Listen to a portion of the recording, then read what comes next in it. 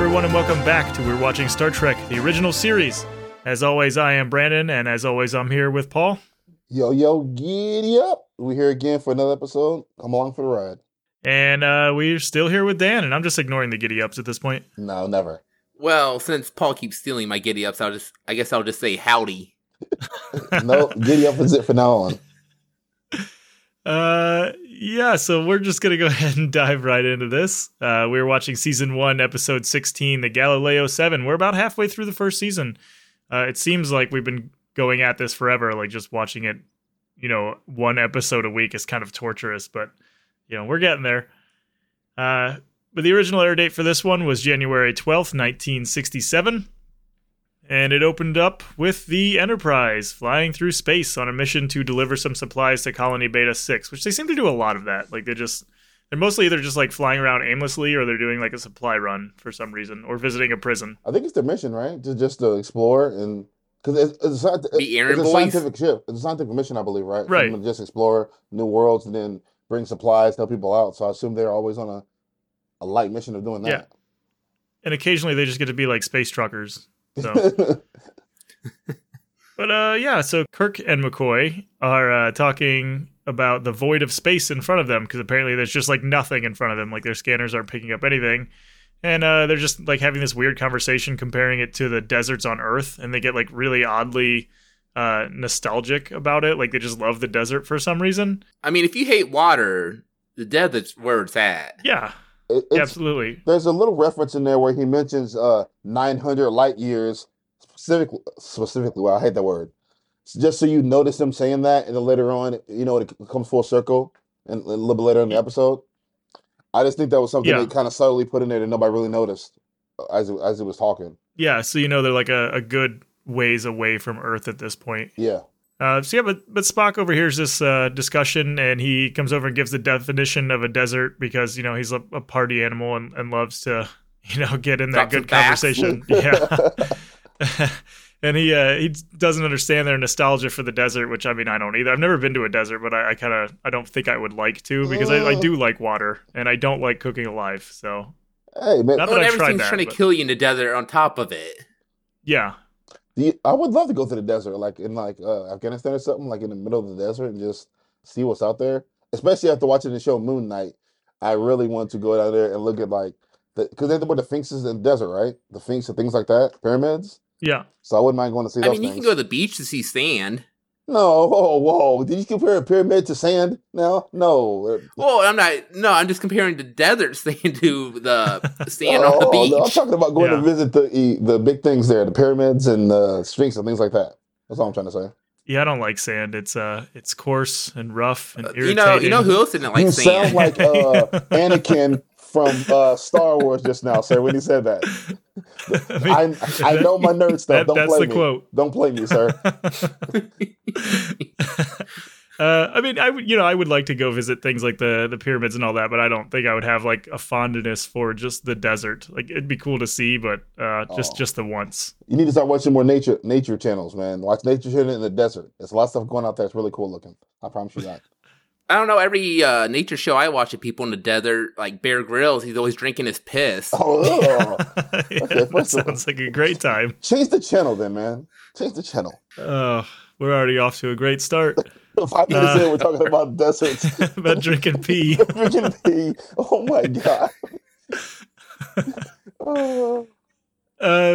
So McCoy, he's not surprised that Spock doesn't understand what's going on, and he says he can't imagine a mirage ever disturbing Spock's mathematically perfect brainwaves, and Spock is just like very seriously, he's just like, "Thank you," and just leaves. It just walks away. It's just funny. It was like humans have a weird way of complimenting me.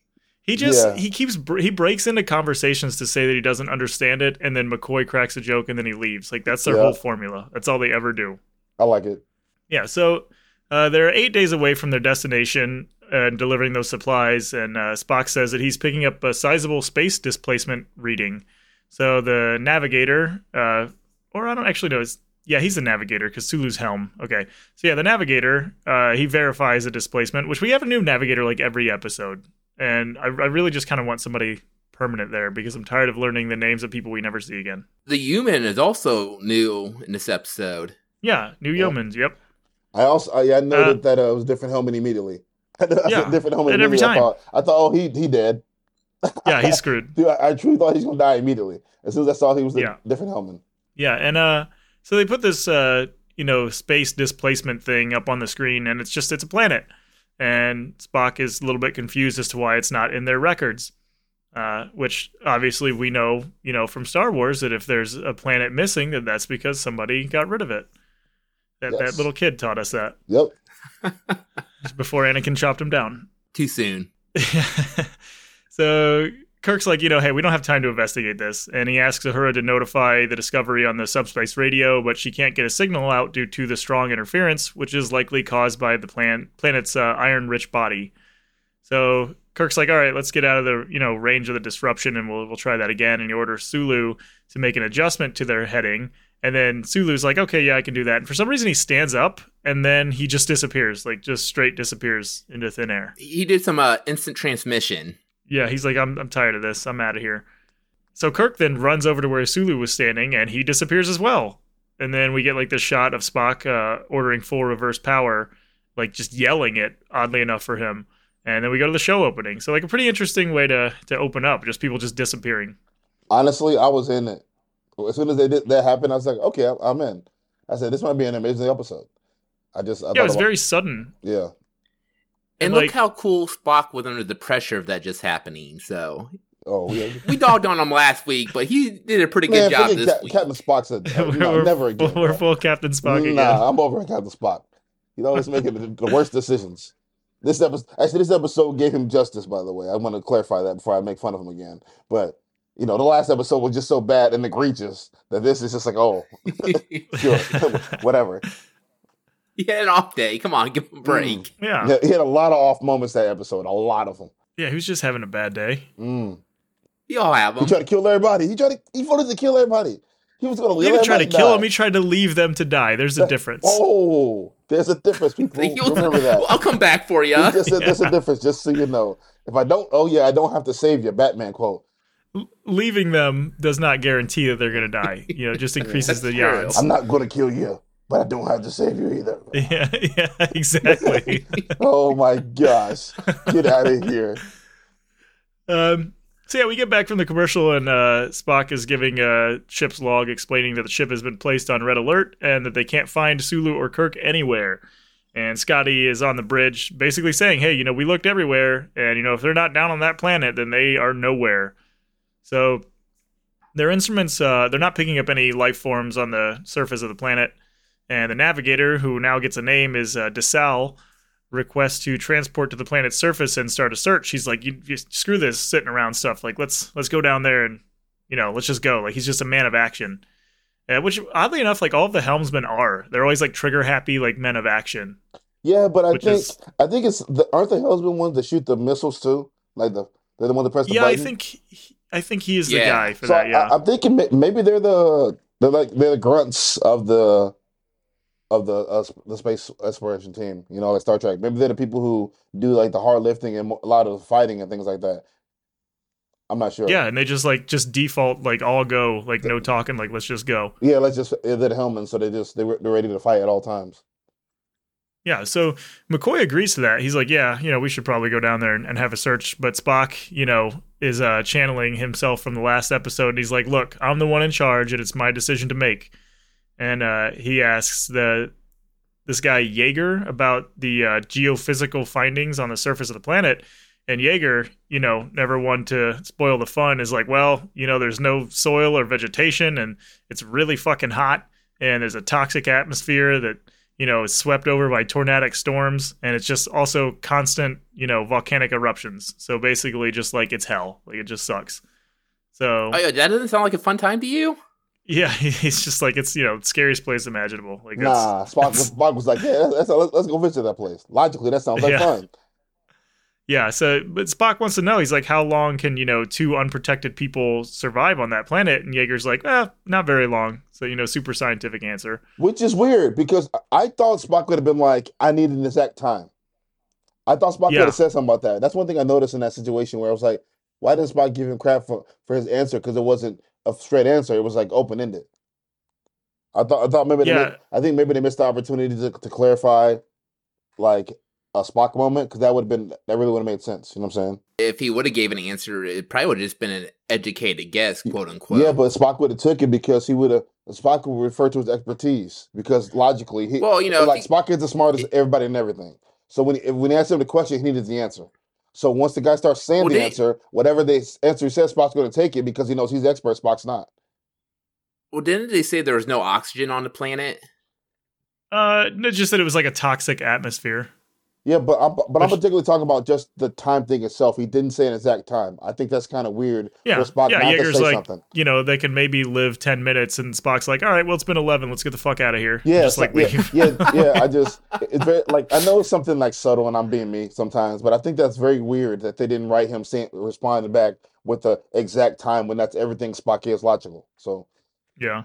I mean, he could be like, well, they're dead already. yeah. Just let's get out of here. All right, but they're actually over there floating in space. Don't you see them? Yeah. Would they even bother to bring them back at that point? And just, if Spock's in charge, probably not. He needs the bodies. Don't they shoot the bodies off into space when they die? We haven't seen one yet. Yeah, despite the fact that so many people have died, we don't really know what they do when they die on the ship. Yeah, we haven't seen the military funeral yet. We've seen the funerals on the planets, but we've never seen one on the ship yet, which will be really interesting when it happens. Yeah, so Uhura gets a text-based message from the planet's surface and pops up on the screen. It's just like, hey, LOL. No, it's just like a simple greeting, and Spock tells her to send a message back requesting the sender to identify themselves, and then they just like send back an unsolicited dick pic, and that's just the end of the episode. The response they get back is hip hip hooray tally ho, and hearing Spock say tally ho is fan-fucking-tastic. Tally ho. He's like, I think that's how you say it. Yeah. So of course they're obviously not very sure what's going on, and McCoy is like, well, at least we know that there's life on the planet now. And Spock's like, all right, well, let's get the transporter room ready. And Scotty, immediately jumps in. He's like, hey, I want to be part of the search party. And Spock says, no. He says, you and I, we cannot be, like, we're too important to be spared here. And then he orders DeSalle and Yeager and McCoy to equip the landing party and prepare for transport, which is real fucked up because he's like, well, they you became and I best are too friends important. in last week's episode. They did, and he's like, you and I, we're too important to be spared, but these other dudes, fuck them. Like, let's send them. Like, McCoy, he's replaceable. Scotty had my back, so I got his back. This time I got to defend Spock. This time, I hate defending him this time, but this is exactly what I would have said. Like I get his point. Everything made sense. Look, if we're too knowledgeable. See, I didn't take it as in like he was like, oh, we're more important than them. I took it as we have too much knowledge, and nobody else can do what we do. Because McCoy is the fucking ship's head surgeon, for God's sake. He's like, I'll sacrifice he's the head surgeon. But doctors are replaceable though. There are probably other guys on that ship with his expertise. So send one of the other doctors. I wouldn't send the head surgeon. I get what you're saying. I get your point. I get what you're saying. I just think that there's probably even though Kirk does that a lot also. Yeah, he does. They actually do really risk like the heads of their departments all the time, which is I feel like that's like bad protocol. Well, the captain. Maybe that's why there's such a high turnover rate with all the new characters constantly coming in. Like, whoa, they don't know how to run shit on this ship. Yeah, like we're getting out of here. Get out of here. Just send the new navigator and the next 6 that you were going to replace him with, and if you lose them, no big fucking deal because you apparently have like infinite number in a closet somewhere, and every time you lose one, you just grab them. So just like send all those ones. Have we seen any other doctors? There's always someone that wants to jump on as soon as they leave to take over navigation. Have we seen any other doctors on the show yet besides Bones? Like we've seen a couple of them. Helen, she was a nurse, but yeah, I'm talking about on the Enterprise itself, like one of the characters. Like I only see him in the office, right? I don't see anybody else in the doctor's office. Just him. Yeah, I don't know if we've seen any other medical doctors. Yeah. Okay. I'm gonna start looking for that now. Well, if he's the only one, they're really playing risky business. I don't know if he's the only one. That's why I'm curious now. There must be more than one doctor, or he wouldn't be sent it. I just don't think. I've never seen the other ones. That's why I'm curious. Yeah, like we've seen people helping out, but you have to assume. I mean, one of them had to have been a doctor, right? Like we've just seen background characters doing stuff in the sickbay and all that. Yeah. Yeah. So they go to the transporter room, and Uhura calls to say that they haven't received any more messages, but that they've pinpointed where the messages that they did receive were coming from. Boy, I really choked on that word, didn't I? Admit to just. But Spock orders the transporter team to contact the ship when they arrive, and I'm just looking here, and like they have like some pretty. They're actually wearing some different gear for going to the planet for once. Like they have an oxygen mask because the the environment's just trash, but they have no heat protection. They're just going down in like their uniforms and like their sweaters, which is really weird. But like I don't know what you could wear to protect yourself from the heat. But exactly what you're about to say about the reference, real quick. They don't have suits on, man. They don't have suits on. I thought it was very weird because they didn't identify if they can, like, their skin is exposed. Yeah, they don't have suits on. I find that very, I don't know. I just weird. I noticed it. Yeah, there's like there's constant tornadoes, volcanic eruptions, and the air is toxic, and they're just like, oh, so I can just like wear a t-shirt then, and that's just what they do. Yep, weird. So, they do beam down to the surface, and they find themselves in an area that's just, like, got a bunch of trees, so they're back in Ohio. And McCoy points out, he's like, hey, there are no storms, almost like he's disappointed. He's like, I'm not getting murdered by a tornado right now. Like, this is kind of bullshit. It's the old bait and switch. I wanted to see a volcano go off. Yeah, he wanted to experience it firsthand. And Yeager just does a quick scan and says that the atmosphere is exactly the same as the one on Earth, and he just takes off his mask. So he's like, yeah, it's cool, like, we can breathe in this. Which is, I guess, why they weren't wearing any gear, because the story said that there was no point, because they were just going to have to take it right back off.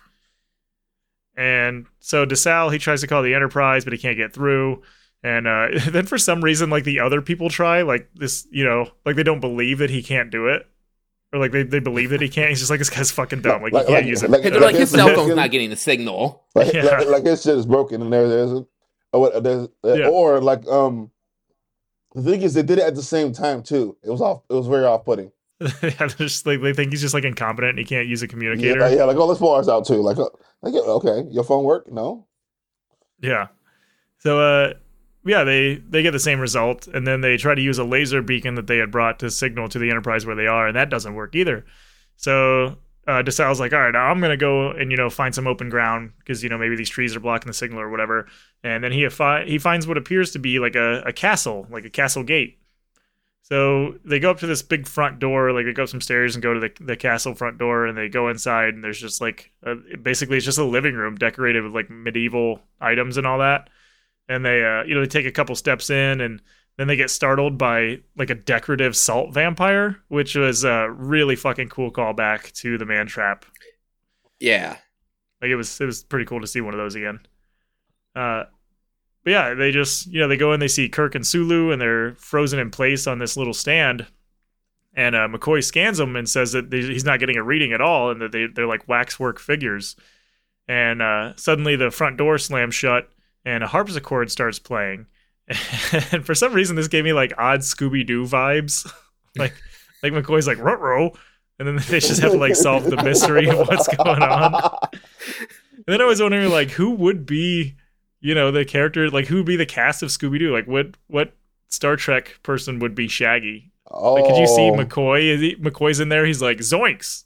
Yeah. You're right. It's probably Bones. Yeah. And Kirk's got to be Fred. Yeah, of course. Yeah. Kirk's got to be Fred, and Janice would have to be, what is it, Daphne? And Kirk's like, why don't you guys go investigate, and, Janice and I are going to go over here and investigate. And Spock would have to be Thelma. Oh, yeah, that's true. Holy shit, I didn't even think of that.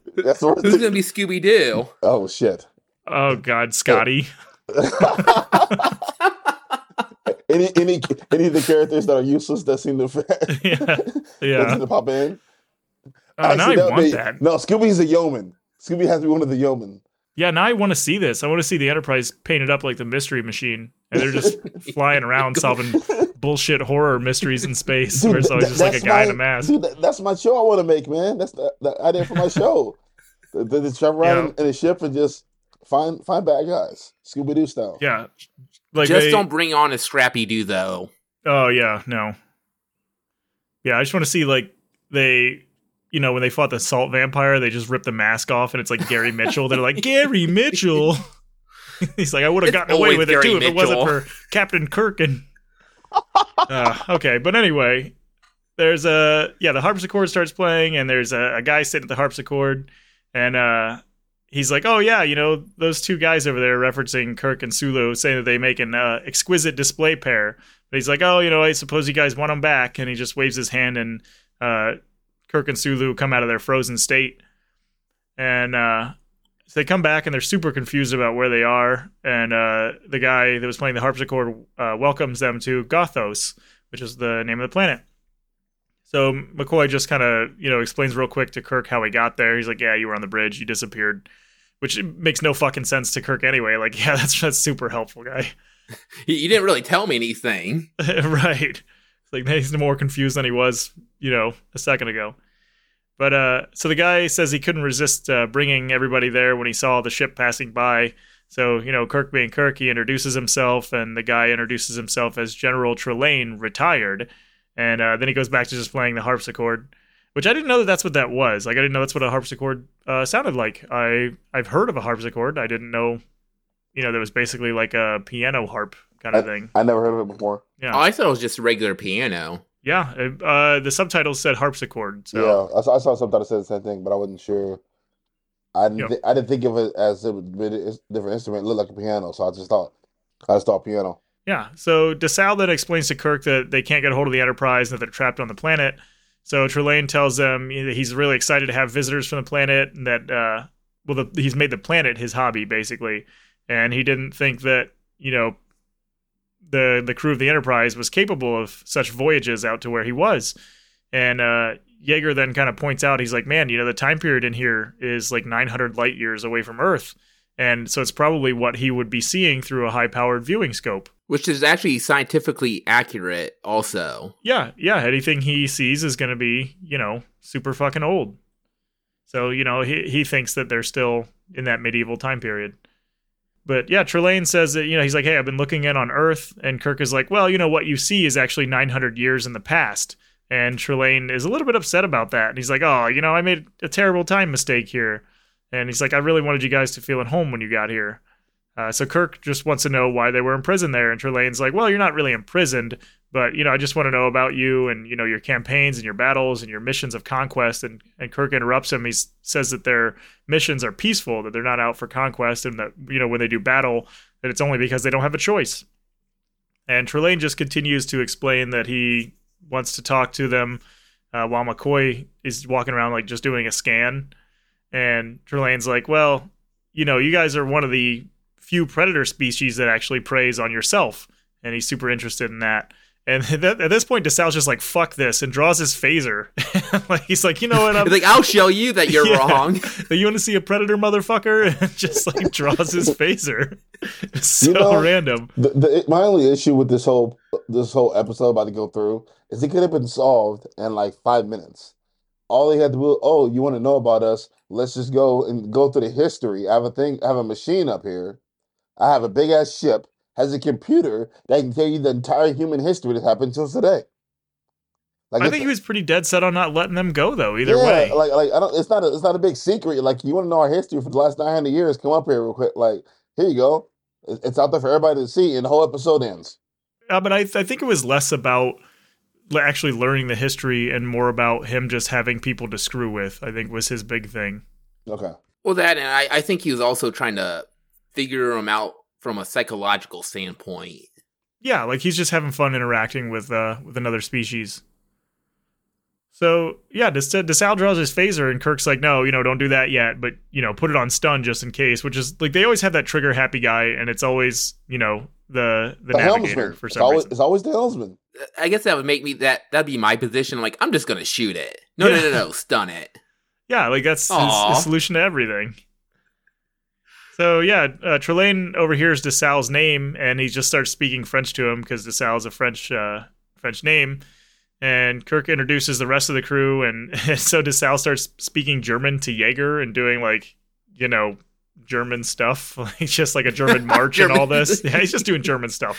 He does like a German march and all this stuff. And again, DeSalle's just like, all right, I'm getting the old phaser out. And so then Trelane just like freezes him in time and walks over and takes the phaser, and he just starts inspecting it to kind of see how it works. And then he sets it to kill. and he fires at the salt vampire and then like a really weird like bird creature he had over there and makes them both disappear. So what I was wondering is Kirk and Sulu were frozen when they got there. So is the salt vampire just frozen, or was that like a stuffed salt vampire? Like did he just vaporize this living thing? Because like they thought they killed the last one, and maybe that one was the last one. I didn't want to say it was weird. They called Jaeger the meteorologist. Yeah, he's their weatherman. Yep. Yeah, he's the weatherman. I didn't even because they asked about the weather earlier. I didn't realize that, and then he said, "Oh yes, a meteorologist." Yeah, and I was like, "That's his job, a meteorologist? Like that's a thing on your ship?" I thought, I guess knowing the weather of each planet you go to might be important. Never even entered my mind thinking about there has to be a weatherman to tell you about the weather of whatever planet you visit. Can you imagine how difficult the job is to like predict forecasts and like understand the weather of planets you've never seen? That's what I'm saying. That's what I'm tripping out when I saw him described like that. I thought, who in the hell who thought about that? Because that is so interesting and to me and so deep. I never even considered the weather of a planet in my entire life being different and going there. Like I never thought about you need a person who can understand the weather to be a weatherman. It's interesting. He's probably still wrong about the weather, just like our current every weatherman. time. Yeah. First of all, I mean, he was. He's like, there's 100% chance of tornadoes and volcanoes, and we didn't get any of them. Okay, So. see, places outside Ohio, the weather's normal. Okay, Yeah. while you're in Ohio, though, it's 21 minute and 50 later. It's the Ohio thing. Yeah. Everywhere else is normal, though. The weathermen know what they're doing. Yeah. Here they're like, we think it might be 70 tomorrow. Like, Our listeners are going to probably think that we have a thing against Ohio. I do. Fuck this state. I'm just saying, I haven't against the weather in Ohio. There's a reason all the memes make us out to be terrible. Yeah. The weather? Well, what is it? Most of our astronauts come from Ohio. So what's that say about Ohio? They want to leave the planet. Leave the Earth. Yeah. The other cool thing about this scene, though, is that the weird like bird creature that he shoots is actually another thing that was briefly seen in the Cage episode, the pilot. It was very briefly seen in one of the other cages there. So they're getting some extra use out of some of this stuff, which is real cool. This guy actually kind of seems like the Collector from the Marvel Universe. Oh, yeah. I was going to say that earlier. When I saw them together, I thought it was like the Collector. I thought I had the same idea, too. That was a good reference, Dan. Yeah, so Trelane's like super pumped about this phaser, and Kirk just walks up and calmly takes it back and asks Trelane if he's going to kill them. And he just explains, how he set everything up, and he says that, they being his own species, had developed a system to change matter into energy and then back into matter again. And Kirk's like, oh, that's cool. That's kind of like our transporter system. And Trelane's like, no, like that's super crude. Like our shit's way better. And he says that their system also allows them to alter the item's shape as well, or, at will. So Kirk asks Trelane, he's like, hey, did you create this room by rearranging matter on the planet? And Trelane's like, hell yeah, I did. So Kirk is just like, I got more questions for you. And Trelane's like, no, we're not going to do that. And he's like, look, I just want you guys to be happy here and, just like free of care. But Kirk's like, no, I really want to leave. And Trelane's like, well, all right, you can't leave. Like, if you're not going to talk to me, I want to leave. Yeah. Yeah, Kirk's like, if you're not going to answer questions, let's, we're just going to get the hell out of here. And Trelane's like, well, here's a demonstration of my authority. And he transports Kirk to an area of the planet that is filled with, like, toxic gas. So he's, like, on his knees just choking and stuff. And then Trelane brings it back and explains, what he was transported to. And he's like, I sent you to the Shadow Realm. Yeah. And so Trelane, he's like, hey, you guys need to behave. And if you don't, then I'm going to be very, very angry. And I was like, it's been a little while since we've dealt with a godlike being. So I'm pretty okay with this for right now. Because remember, it was like the first 4 episodes was shit like this. You brought it up we now. took a nice little I was going to bring break, it up at the end in my summary. No. I'm just going to say no. I like... I'm over I think they did it smart the way to end it over that idea, but like the whole idea of all these aliens being godlike creature with all these godlike powers, it leaves the fantasy part of it to be cool or whatever, but I don't know, it's not fun for me. I Yeah, just it don't is really enjoy it. weird that like all of these other species are, omnipotent, like just godlike beings, and we're just humans. Like we really got the short end of the stick, didn't we? Yeah, Like we kind of suck, to be honest. Like compared to all these other species that they keep finding.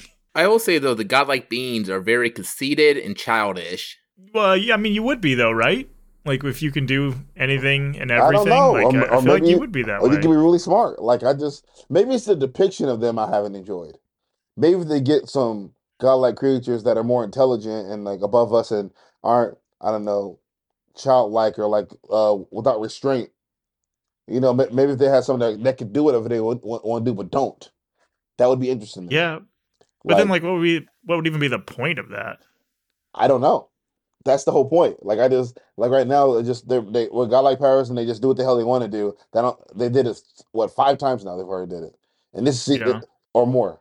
I want to see a godlike being leading an army of doom, like Darkseid would, and just like conquering planets. And Kirk have to guess I'm gonna have to beat this guy somehow. That would be cool. Yeah, I bet Kirk would get his ass beat. I think it's more. It's They've more actually- interesting when- He was in Spock in first. They've been super lucky in that the godlike beings that they've encountered are pretty incompetent, and Spock and Kirk have been able to pull one over on them. But Yeah, you get that like too. one competent being, and like they're yeah, fucked. that too. Like, what are they gonna do? That kind of annoys me. It's like we got these godlike creatures or whatever that seem to be unintelligent, uninspiring, and somehow they get tricked by the humans to survive. Well, maybe their greatest weakness is underestimating, lower life forms. I'm not sure. Yeah, that and their overconfidence. Yeah. I don't know. I'm just being me.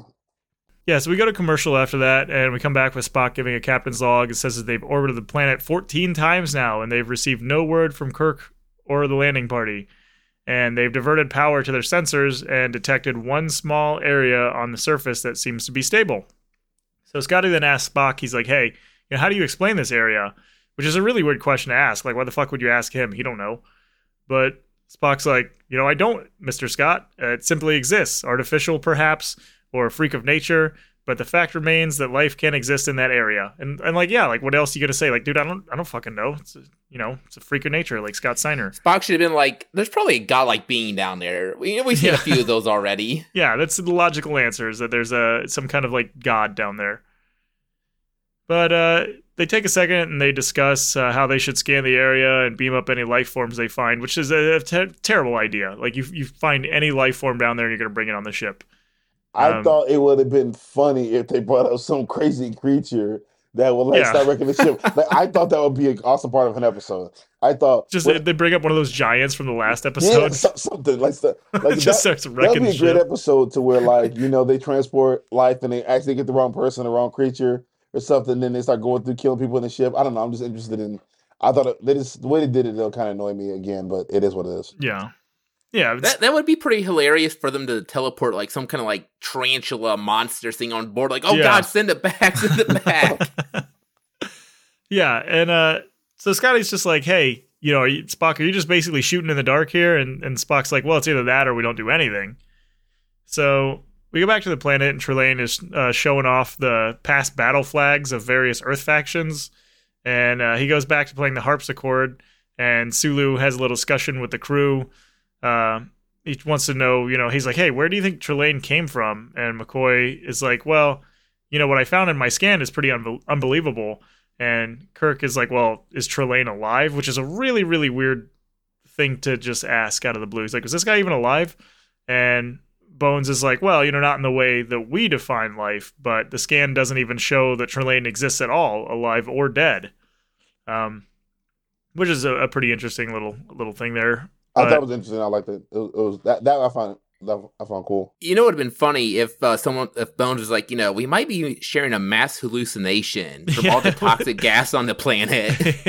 Yeah, they're actually just down there like suffocating to death, but they're all just hallucinating as they die. Boy, that would be a dark fucking ending to this one, wouldn't it? Yeah, it would. So Yeager points out that the wood fire in the fireplace, that it doesn't give off any heat. And Kirk's like, well, whatever we're dealing with here, he certainly isn't all knowledgeable, and that he makes mistakes. So Trelane's still playing the harpsichord, and he turns around and he asks if they're discussing some deep-laid plans, and he says he can't wait to see the crew evolve, or the plans of the crew evolve. And Kirk then approaches him, and he's like, look, we haven't planned anything. But Trelane's like, all right, I don't believe that. And Kirk just goes on to talk about, their duty and the task that they have to perform and, how they want to get out of there. And Trelane just says that he can't let them go because he was getting bored before they came by. So, now he's got somebody to talk to and hang out with. The one problem with that is, if he can do all this, rearranging the matter, why didn't he create himself a friend to talk to? Yeah, could have made the salt vampire come to life or something. Well, the salt vampire doesn't really want to talk. It just wants salt. Maybe, yeah, that's true. Maybe he didn't do it because he likes the unpredictability of the crew. Like, maybe if he made people to talk to, then they would be boring. Okay, but see, guys, that's a fair point. Did you guys not notice something about his powers? He didn't create anything alive. That's true. He didn't. Yeah, he made a bunch of stuff, but nothing he created is alive. Only they're alive. So I'm assuming that he can't create life, but he can manipulate matter itself. Yeah, that's a very fair point. So I'm assuming that he saw people finally. He's like, oh, look, people. People I've been studying, all these years. Let me bring them over here, whatever. And I want to keep them so they can entertain me because I have no idea. I can't actually create people, or he would have had a bunch of people already. You got to think about it that way. There's no way he'll be there by himself the whole damn time. Yeah, I did not think of that. You know what Kirk could have done? Since this guy was lonely, like, oh, hey, you're lonely? We could use a guy like you that has these kind of powers. Want to come on our ship with us and just visit all of space? I bet Starfleet has a rule against that because they seem to have a rule against everything. They're like, no taking on godlike beings. we don't need another Gary Mitchell. None of that situation, yeah. So Trelane says that the crew has to stay until it's over, and Kirk asks until, what's over? But Trelane dodges the question, and he's like, hey, just go enjoy yourself today, because tomorrow may not come at all. So Kirk just, keeps explaining. Say it's classic Kirk stuff in these situations. I have a duty to the men and women of my ship, and Trelane's like, oh, there's women on that ship. All right, now we're getting somewhere. He's like, oh, right. He goes to do his little wrist flick to bring him down, but Kirk just grabs his arm and tells him no. He's like, no. By the way, which is one of the most raw shit ever, by the way. He's like, I know you're a guy like powers, bro. But nah, he ain't doing that. Like that moment, I was like, it's one of them Kirk moments where I was like, okay, yeah, he's Kirk. Yeah, those women are for Kirk and Kirk only. So yeah, Trelane just kind of throws a fit, and he's like, well, I can do anything I want. And at this point, McCoy gets a transporter signal, and he's like, Trelane's like, well, what is that? Or, what's a transporter? Or what's, the transporter signal? And Kirk's like, well, it means that the party is over, thanks to Spock. So Trelane tells them that he hasn't dismissed them yet, but they just transport out anyway, and they're just out of there. And I was like, man, there's no way that ends that easily. What if it did? They just get on the ship and leave. They just get on and leave, and that's it. I would have threw my TV. I'd have been like, what? Did I just waste 50 minutes of my life? They're like, sorry, it's a half episode this week, guys. Yeah. we couldn't think of anything else. Hey, Kirk's off the issue a lot faster this time around. He's getting better. Well, he really didn't do anything but just chill. Spock took care of it. Well, see, Paul, Spock is, pulling his weight. Wait, first of all, I did say this episode that Spock did redeem himself from last episode a lot. Not all the way, but a lot. He made some very sound judgment this time. Yeah. So, back on the ship, Spock explains that they beamed up every life form in the area, and McCoy confirms at this point that Trelane is not a life form then, because he did not get, beamed up with them. So they rush to the bridge to try to fly away from the planet, as McCoy tries to explain to Uhura what happened, but he's just like, I really can't explain it. Which is why it was a stupid scene. She's like, what happened on there? And he's like, well, actually, never mind. He could have said godlike powers. Yeah, godlike being. I actually thought the scene was good for. I don't know why I enjoyed the scene. I actually thought I know it was kind of useless at the same time. It just clarified it was unexplainable. I know it's kind of stupid, but it's just kind of funny that it's she's like, what happened down there? He's like, fuck if I know. Yeah, that's it. That's pretty much. Yeah, good point. Yeah, so suddenly Trelane appears on the bridge, wondering why they don't display their weapons like he does. He's like, why don't you guys have, like, swords and shit hanging up, or, like, phasers and stuff everywhere? He says that he's only a little bit upset with Kirk, and he wants to know which one of those people on the bridge is Spock. He's like, who the fuck is Spock? Yeah, like, who's that son of a bitch that ruined my party? And Spock's like, that's me, I'm that son of a bitch. And Trelane's like, well, you're not even a human. He's like, thank you. Yeah, I actually am surprised he didn't say that. He's just, thanks. But Spock explains that his father is from the planet Vulcan, and Trelane's like, well, are Vulcans predatory? And Spock replies, not generally, but there have been exceptions. So basically, we don't like, talk back the about fuck off. them. Yeah. So then Trelane asks Kirk, he's like, hey, are you going to see to Spock's punishment for messing everything up? And Kirk's like, well, no, I actually commend him, in his actions. And so then Trelane's just like, well, I don't like Spock. Okay. What was Kirk supposed to do? Send him Spock to his room without pudding? Yeah, he grabs him. He's not getting pudding tonight. Yeah. He grabs him, pulls him over to the captain's chair, bends him over his knee, and just spanks him. He's like, bad Spock. What do you guys think the odds are that there is fan fiction where Kirk spanks Spock? I don't want to see that probably, if there is. Probably 125,000%. It's out there. It has to be. My Star Trek people, I love you to death, but some of you guys out there are extra. There's a whole lot of, stories out there, celebrity stories with everybody having sex. The gay version, then they got the straight version, then they got the trans version. They got all these different versions of these stories out there. They're everywhere. It is crazy. Yeah, if you hear this and you know where to find fan fiction of Kirk spanking Spock, tweet it to us at WWST_podcast. Just screenshot and post it. We know it exists. And if it doesn't exist, maybe you should want to write it, I'm interested in the name of science. That's all. Oh my God. What does this show become? Oh my gosh. It's going to be terrible when you get like 40 messages. I hope we do. I'll read every one of them. We're going to get censored. You're like, yo, we got to get rid of these guys. These guys are talking about wig curtain now. No. Oh my gosh. I'd also expect Spock spanking, or I would accept Spock spanking Kirk. Spanking Kirk. Yeah. Would that be logical? Yeah, was spanking to be logical for Spock? Give him the old Vulcan nerve pinch right on the butt cheek. He took the nerve pinch on the butt cheek. No. I haven't never sit down all week, man. You see Kurt in his captain chair leaning on one side. Oh my God, this show. He's got one of those like donut things, like inflatable donut things.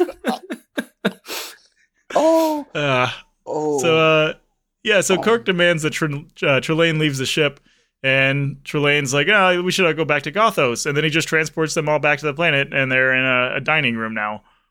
DeSalle, again, tries to attack Trelane, but he gets frozen. And man, he's a go-getter. Yeah, he just no bullshit. He's like, I'm tired of this. I'm gonna try to shoot you twice, and I'm gonna try to attack you after that. But yeah, he gets frozen, and Kirk's like, hey, let him go. And so Trelane just lets him go. Like, no fight involved. Trelane's like, hey, don't provoke me again. You guys need to sit down, have some food, have a little bit to drink. And Trelane's like, hey, you haven't introduced me to any of the women of the crew, because he transported, a couple of women down with him. And Kirk introduces Trelane to Uhura and yeoman Teresa Ross. And Trelane goes in and tries to kiss Ross, but Kirk pulls him back. And I'm just like, is every woman on the Enterprise just stunning? Like, I know we've talked about this before, but I told you, dude. They're all just good-looking women. I told you, it's a requirement. Yeah, it's pretty bad to be good looking to work under Kirk. Yeah, he's like no uggos. It's like every yeoman is a blue eyes and blonde hair. I told you, every yeoman. Yeah, every one of them. Yep. Yeah. He has a type. Yep. Hey, do you think there's fan fiction of Kirk spanking the yeomans online? There's definitely fan fiction about Kirk doing a lot of things to yeomans. Yeah, guaranteed. So Kirk then formally introduces Trelane to Spock, and Trelane asks Spock if he realizes that he was brought there because of Kirk, and Spock just says affirmative. And so Trelane's just like, I really don't like your tone here, Spock, and it's very challenging. He's like, are you challenging me? And Spock says, and this direct quote here, because it's a fantastic quote, and this series is full of just really good shit like this. But he says, I object to you. I object to intellect without discipline. I object to power without constructive purpose. And, like, it's such a good fucking line that even Kirk is over there just, like, smirking, like, hell yeah. Like, just fucking got him. Like, it's such a relevant quote to just everything. Yeah, I like Kirk. I like It Kirk really quote. is. It really is, though. It was a good quote. Yeah, so Trelane's in, he's like, well, I guess you have one saving grace. You're ill-mannered. He likes the fact that Spock spoke up against him. And then he's just like, well, fuck this. I'm going to go dance with Yeoman Ross. And he wants Uhura to play the harpsichord, but she says, I don't know how to play this shit. So Trelane just takes control of her hands and makes her play it. Oh, I must have missed that. I didn't I must have missed that part because I'm like, damn, can she play every instrument? Yeah, I didn't see that either. Yeah, she's like, I don't know how to do this. And he's like, oh, no big deal. And just like does his little wrist wave thing. And then her hands just start playing it. And like at first she's super surprised. She's like, wow, this is really, really nutty. Then we get a couple of shots of her just like enjoying it. She's like, fuck yeah, I'm a beast at this. And it's like, it's not even her doing it. Yeah, I didn't even notice that. Yeah, so Trelane goes over to dance with Yeoman Ross, and Sulu gets up from the table to go talk to Kirk. And McCoy's just chilling there drinking some alcohol. He's like, shit, yeah, dude, I gotta get drunk. Like, this is amazing. Like when in Rome. Yeah, so he gets up and follows Sulu over, but he brings his drink with him. And Sulu's like, look, how long are we going to go along with this? And Kirk's like, well, we have to until we find a way out. And McCoy says that the food doesn't have any taste. He's like, straw would be better than the meat and water would be better than the brandy. But even though, it has no taste, he's still all about it. Well, if the wine has no taste, does it still get you drunk, though? Yeah, that's what I was going to say, is probably not, because if Trelane doesn't know the taste, he probably also doesn't know the effect that it has, right? He probably just knows, like, the color of it and the name of it. I'm assuming. Let's just say I've been to houses before, and I've also ate food with no taste. It ain't great. Yeah. It is not great. Yeah. Salt is your Season friend, your people. meat, people. Salt Season is your meat. friend. Yeah. Yeah. It really... Well, that's why he had... Well, that's the problem. The salt vampire sucked all the salt off all the food before he served it. Oh, yeah. I see. I gotta tell you, I'm real tired of going to restaurants that don't season their meat. Like, that shit's terrible. Yeah. And if you don't eat meat, then I guess you don't have to worry about it. That's fine. Do your thing. Yeah, so Spock says that, hey, the food might be unappetizing, but it's very logical.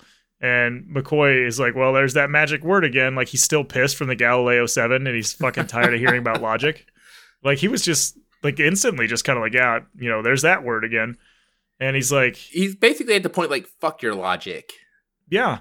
And he's like, yeah, does your logic find all of this fascinating? And Spock says that fascinating is a word that he uses for something that's unexpected, and that in this case, interesting would suffice. And it's just like, what a pedantic dick.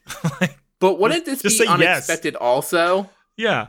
Just say yes. Just yes, it's fascinating. Okay. With everything going on, Spock thinks everything that's happened to us, that happened to them from this guy, is logical. Even though unexpected would be something that would be against logic. Not something that's... Well, it would be against logic at this point. It's not. It's not against logic.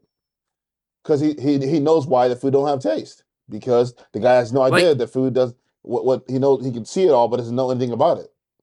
So, like if the Enterprise were to hit like a space cow, would that be interesting to Spock? That or would that be logical? That depends on if the existence of space cows is known and if they frequently are run into by vehicles. Yes. But so Kirk then does ask if Spock finds any of what's happening unexpected, and he says no. He says that Trelane simply knows all of Earth's forms, but he doesn't know any of the substance. So that's why he just finds it interesting instead of unexpected. And Kirk's like, well, then that means that Trelane is fallible, and he can't be all-powerful, and he has to have something helping him, like maybe a machine or a device that does these things for him. So they turn to watch Trelane and Ross dance, and Trelane changes Ross's starship outfit into like a fancy dress. And then this is when we get that shot of Uhura playing the harpsichord, where she's just like, hell yeah.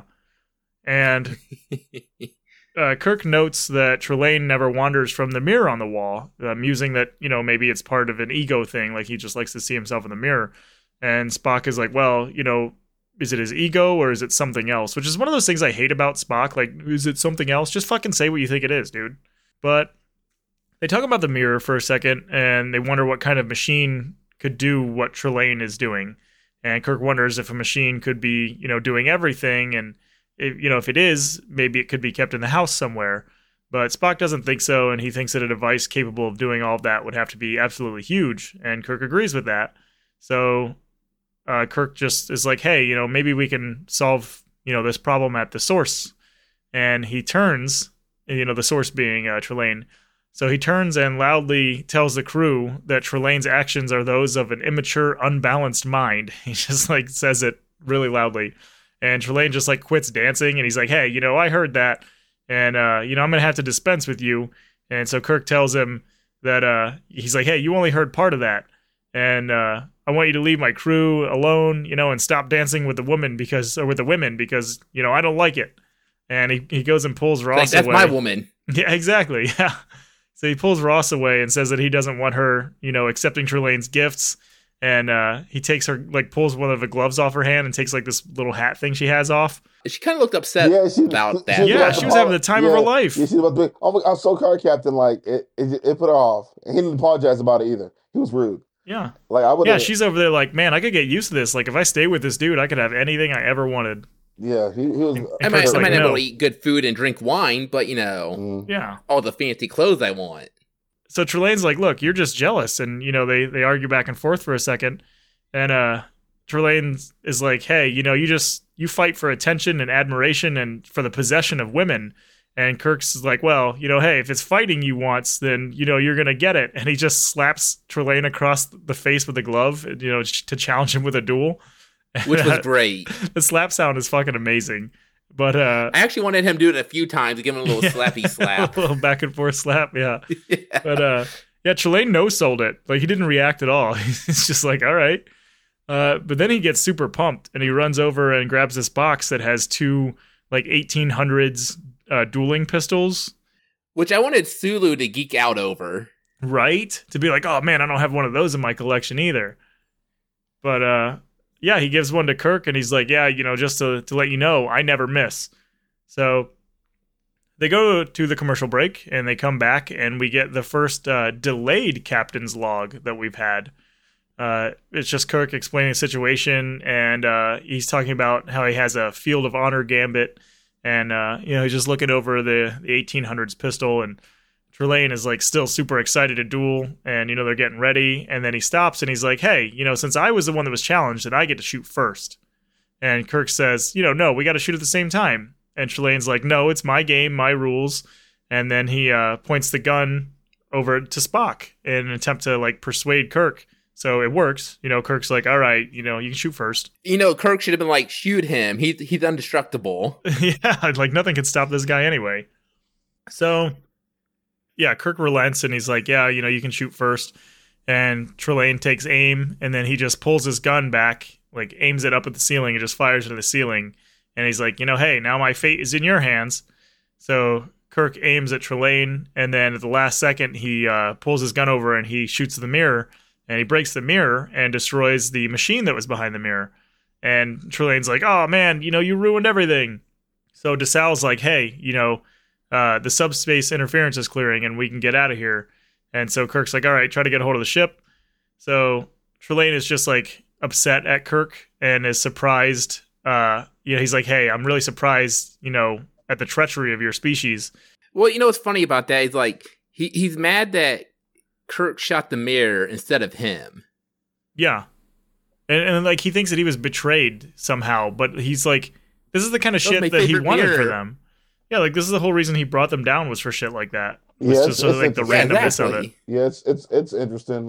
This part is interesting. So to me, it's kind of dull. Honestly, it's just a whole lot of random ass dialogue for 5 or 10 minutes that could have been cut to 3 minutes to me, and it just drags on. Yeah, not a whole lot of direction here. No, drags on. I find it. Yeah, go ahead. You're good. Yeah. So Kirk tells Trelane, he's like, hey, everything's over. It's it's all over. We're done here. And Trelane tells him to go back to their ship and prepare because they're all dead, especially you, Kirk. And he runs towards the mirror and he just disappears. So Kirk calls the Enterprise and, gets them all beamed on board. And then they go back to the ship and they're back on their course to deliver the supplies and getting ready. Go. Yeah. And they're getting ready to use emergency warp to leave the planet's influence. and they talk about trying to send a signal to, report the events to the Starfleet, but Kirk's like, well, let's wait until we leave the system. That way we can hopefully be out of whatever Trelane's range is. And it's not very often Kirk's like, I want to get the fuck away from this situation. Yeah, and like, why wait? You have, 400 people on board the Enterprise. One of them can, file the report while you worry about this. It's not like you got to sit and do it. But Yeoman Ross approaches Kirk and takes his, like, the data pad that he has, and she's like, hey, can I go and change out of this dress now? And he's like, oh, yeah. He's like, no. Yeah, no, you gotta, that's now regular Starfleet uniform for males and females. It's that fancy dress. Get out of here. Fan fictions. Spock's like, no, that's not logical. Yeah, so he tells her to turn in her glass slippers because the ball is over, and she leaves the bridge, and Kirk like kind of smirks, and he says something weird. He's like, he like mutters to himself. He's like, oh, it's hard to believe that never happened. Like, that what never happened? That he like didn't sleep with her.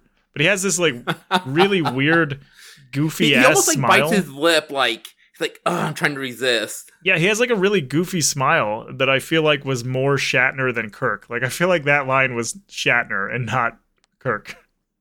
Oh, like it Shatner is like, I can't improv or something? Yeah, well, like that, Shatner wanted him some of that girl. But, yeah, so DeSalle announces that there's a large body ahead of them, and they look on the screen to see that it's the planet that they just left behind. And they're on a collision course with that planet, so Kirk orders them to evade, and they narrowly avoid hitting the planet, and then it appears in front of them again, and they narrowly avoid hitting it again, and it just shows up again. And they do this a couple of times until Kirk is finally like, okay, let's enter the planet's orbit and prepare the transporter room so I can go back down to the surface. You notice Kirk didn't give the crew of the Enterprise like a heads up, like, oh, hey, if you're doing anything important, you might want to stop because we're going to be taking sharp turns. Yeah, it's another one of those things where 99% of the ship has no fucking clue what's going on. Like you're eating, dinner and you stab yourself in the face with a fork because all of a sudden the ship went sideways. Yeah, several times, like back and forth. Too. Okay, that was something I never thought about before. You sitting there eating and all of a sudden the ship just starts sliding over. Yeah, all your food falls down. Man, I'll be want to fight somebody. I'll be coming to the bridge like, yo, well, also, they're going to make you clean that up, even though that was your fault. I just spent 2 hours slaving on this meal, man. 2 hours slaving on this nice meal that I was about to eat, and you had to go do this right now.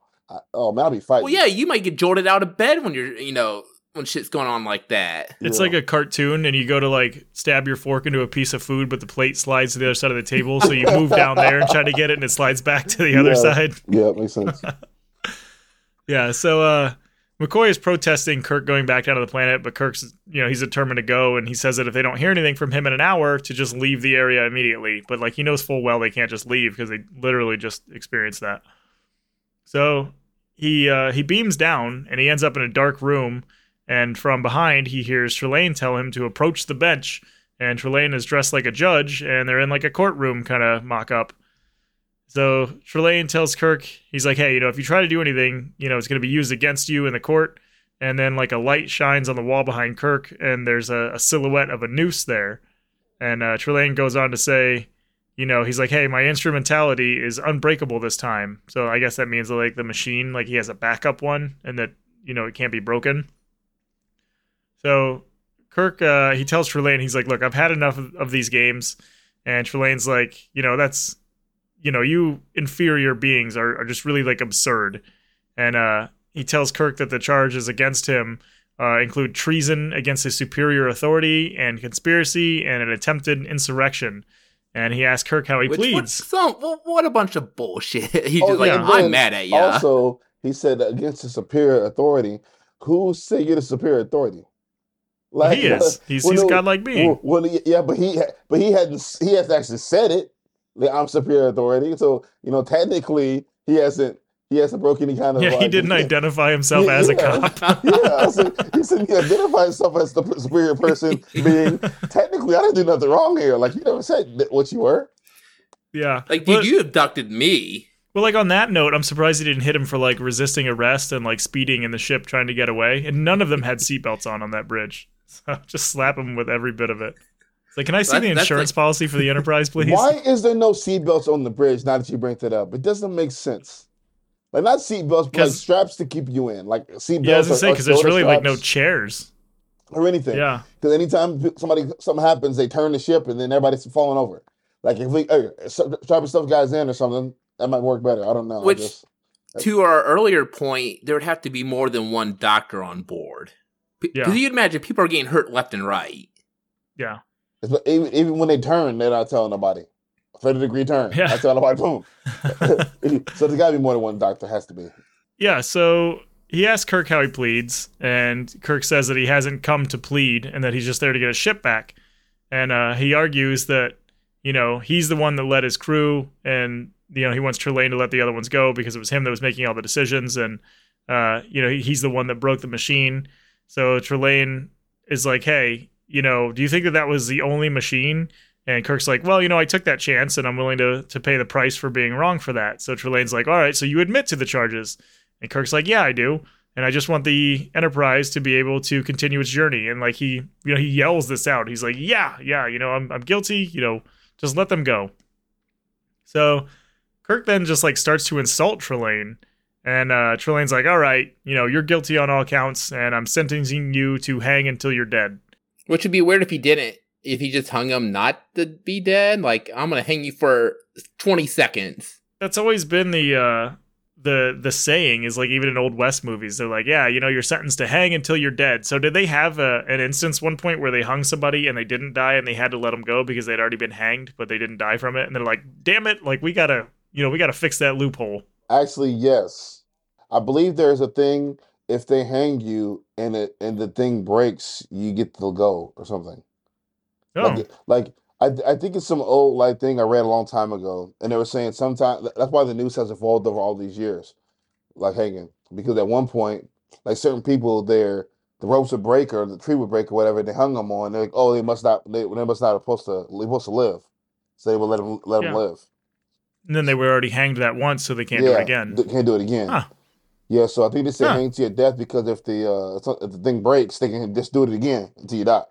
Okay, well, I mean, that makes sense, but yeah. I don't know if it's really not, just coming up with some kind of thing I read one day. No, I think you're right, because I think I remember hearing a story, someone surviving an electric chair, and they're like, well, he survived it, so, from their point of view, God doesn't want him dead, so send him back to prison. Well, we didn't go back to prison, but we did go back to the Enterprise. You like that segue? And Spock's giving a captain's log and says that their hour of waiting time is almost up and that they're going to have to leave pretty soon.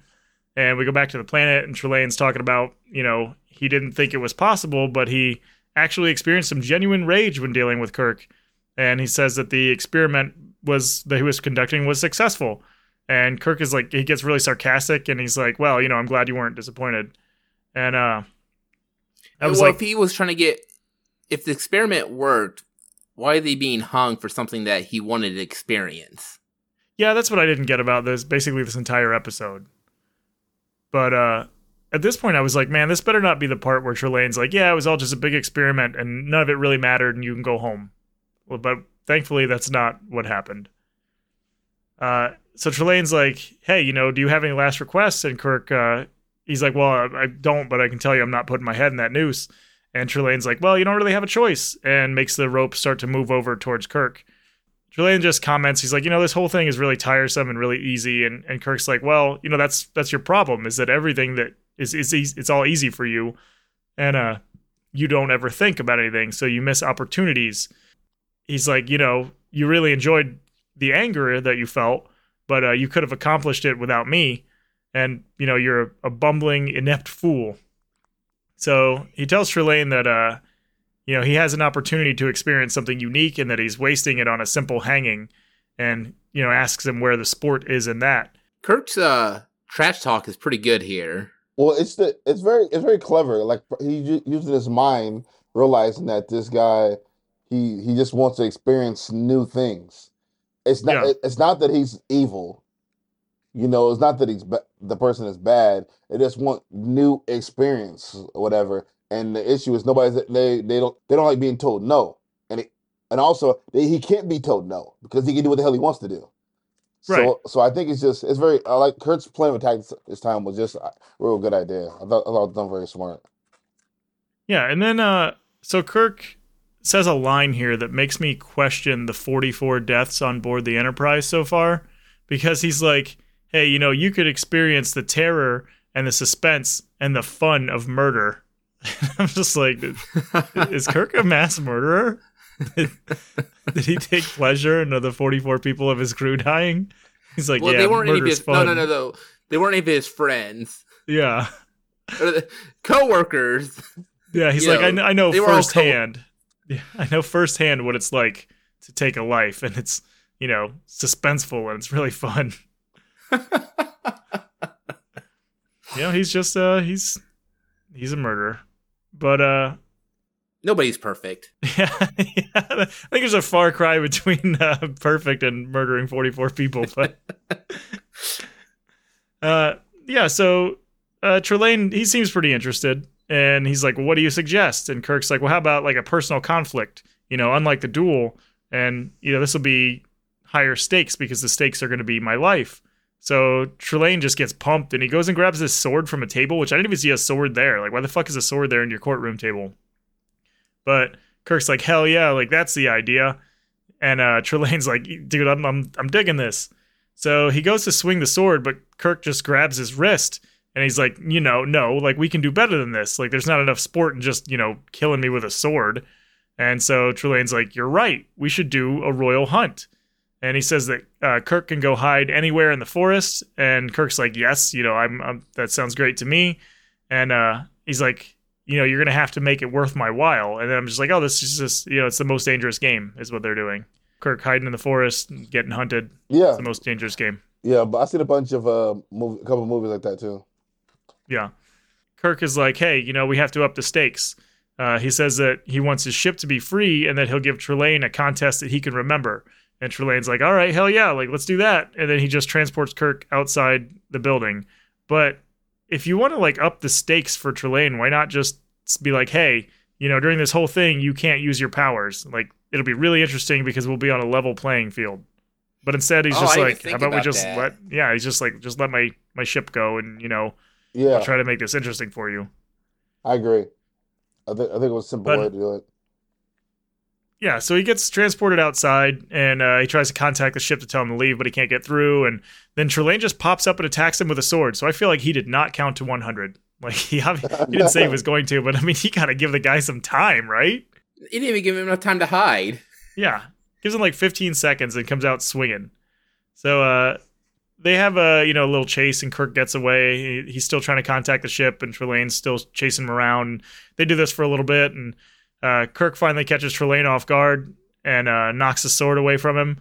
And Kirk picks up the sword, he swings at Trelane, and Trelane just vanishes. And then he reappears back where he was. So like that, if they'd agreed not to use the powers, like that could have been it. Yeah. But Trelane congratulates Kirk on scoring first, and he's like, man, I've never played this game before. And so Kirk just like gets pissed and throws the sword because, what point is it if he's never going to be able to actually hit him with it?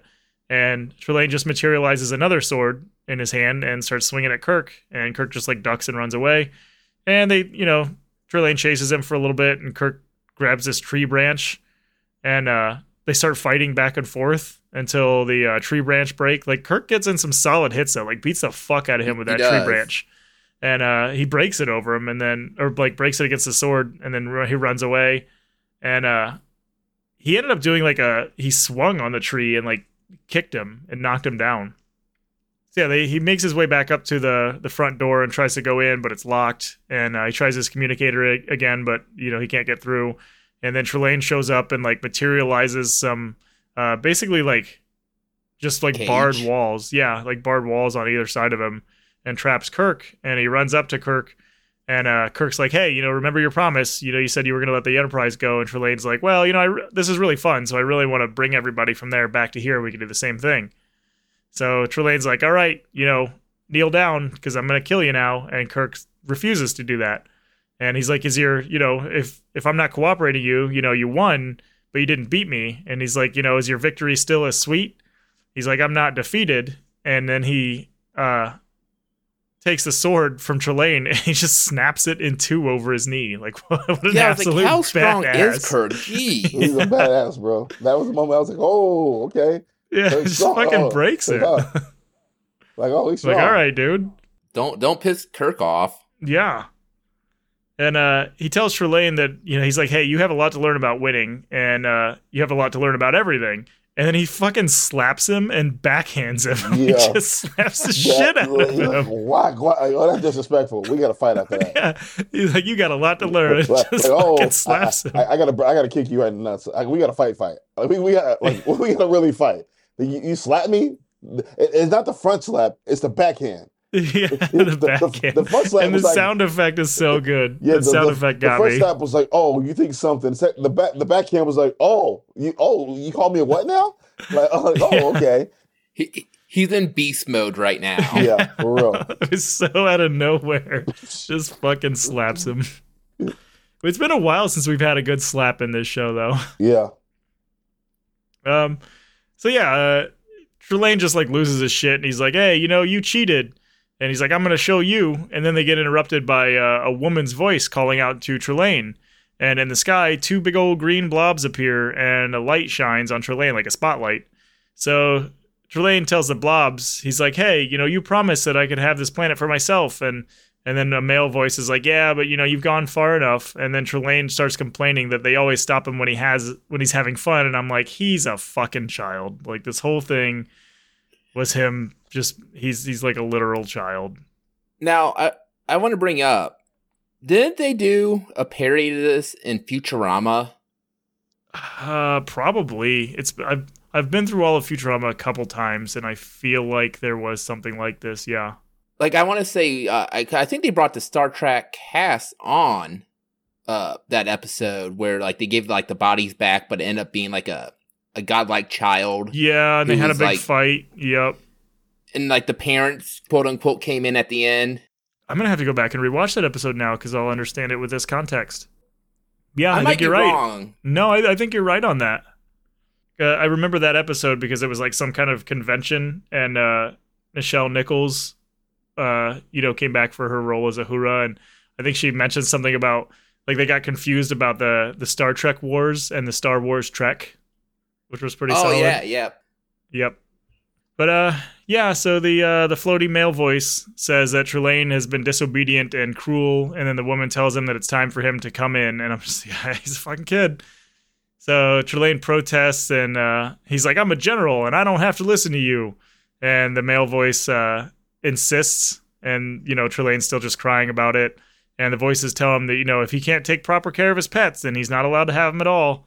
And they tell him that, the beings that he has are... Their spirit is superior, like they have spirit and that they are superior, and that, he'll understand one day when he grows up.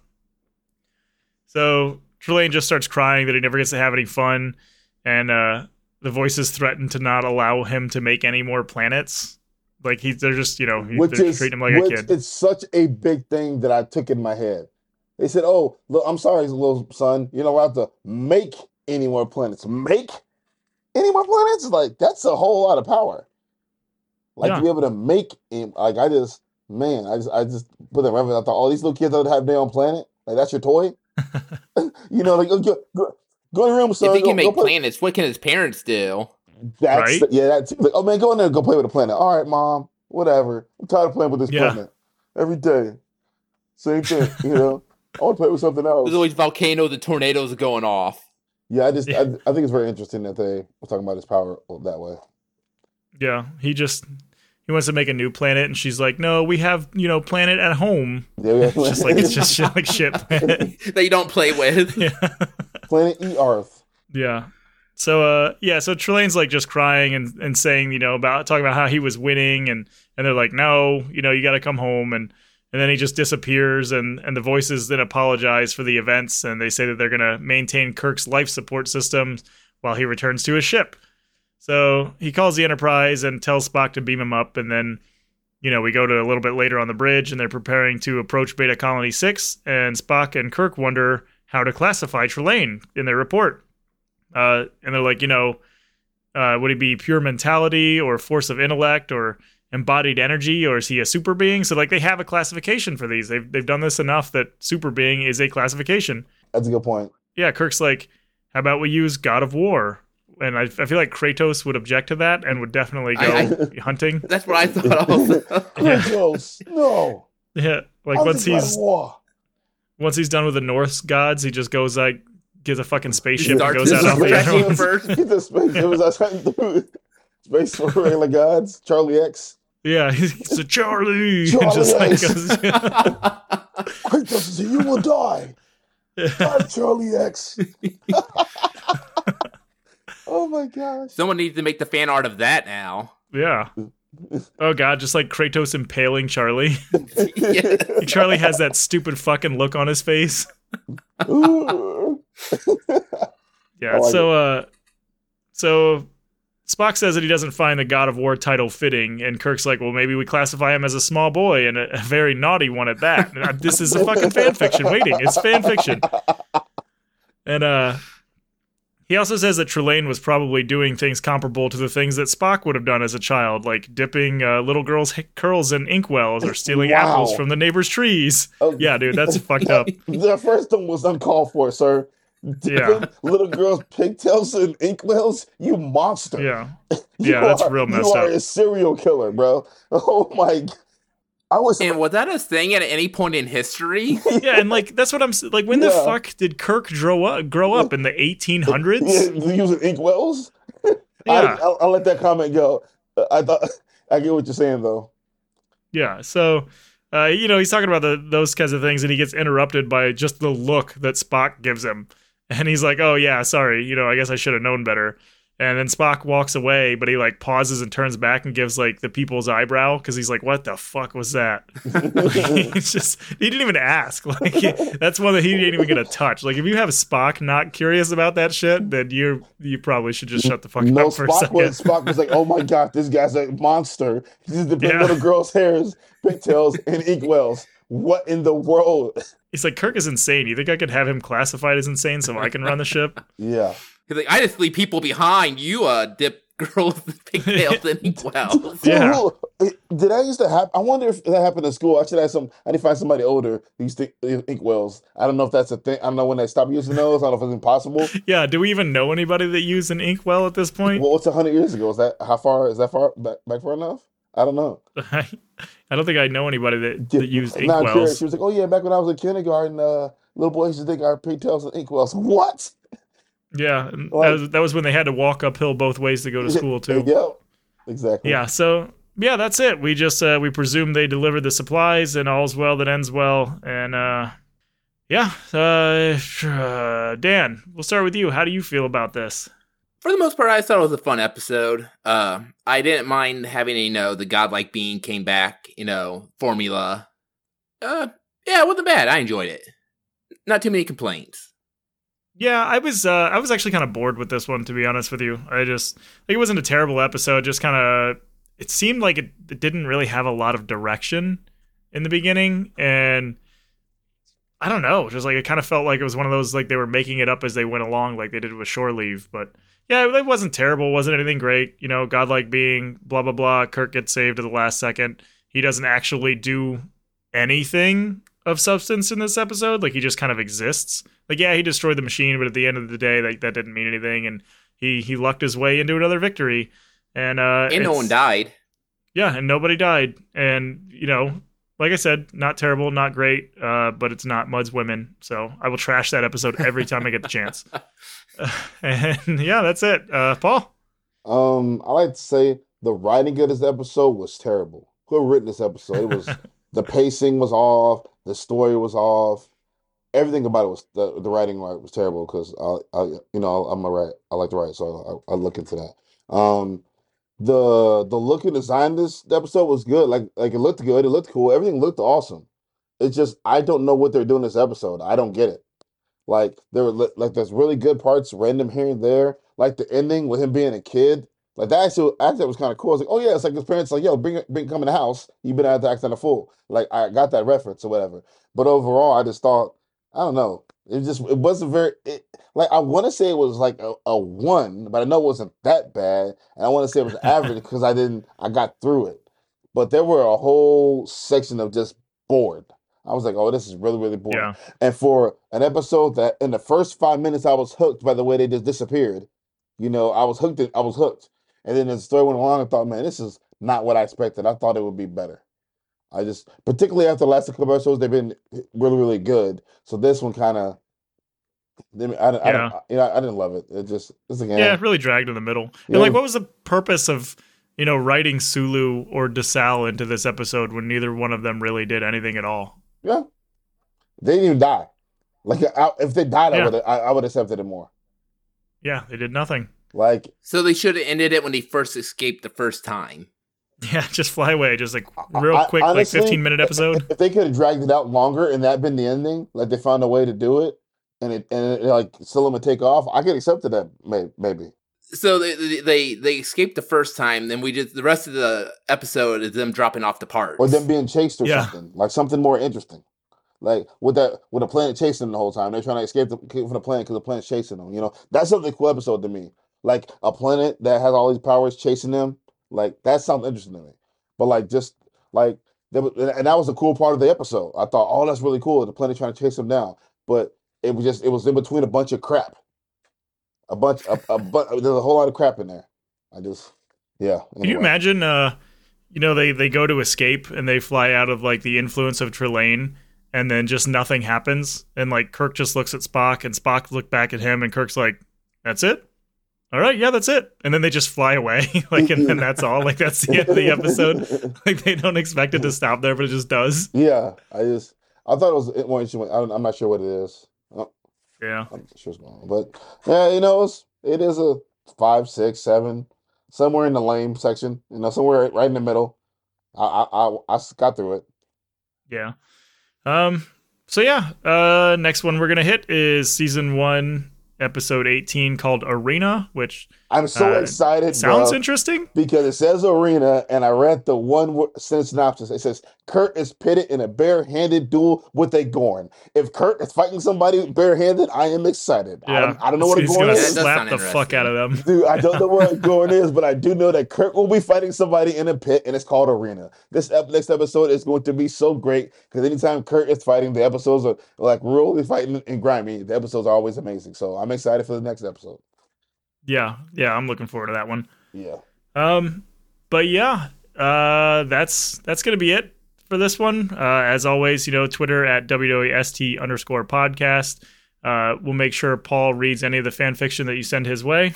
I will actually, guys. Just so you know, I read a lot. So if you have a story with a link, I'll read it. I'll give my opinion. I like reading. Yeah. Gmail is wwstpod@gmail.com. And obviously you can find us wherever you found us to hear us right this second, and also pretty much everywhere else. So, yeah, if you guys don't have anything else, then I think that's going to be it. Latest, Gators. Later.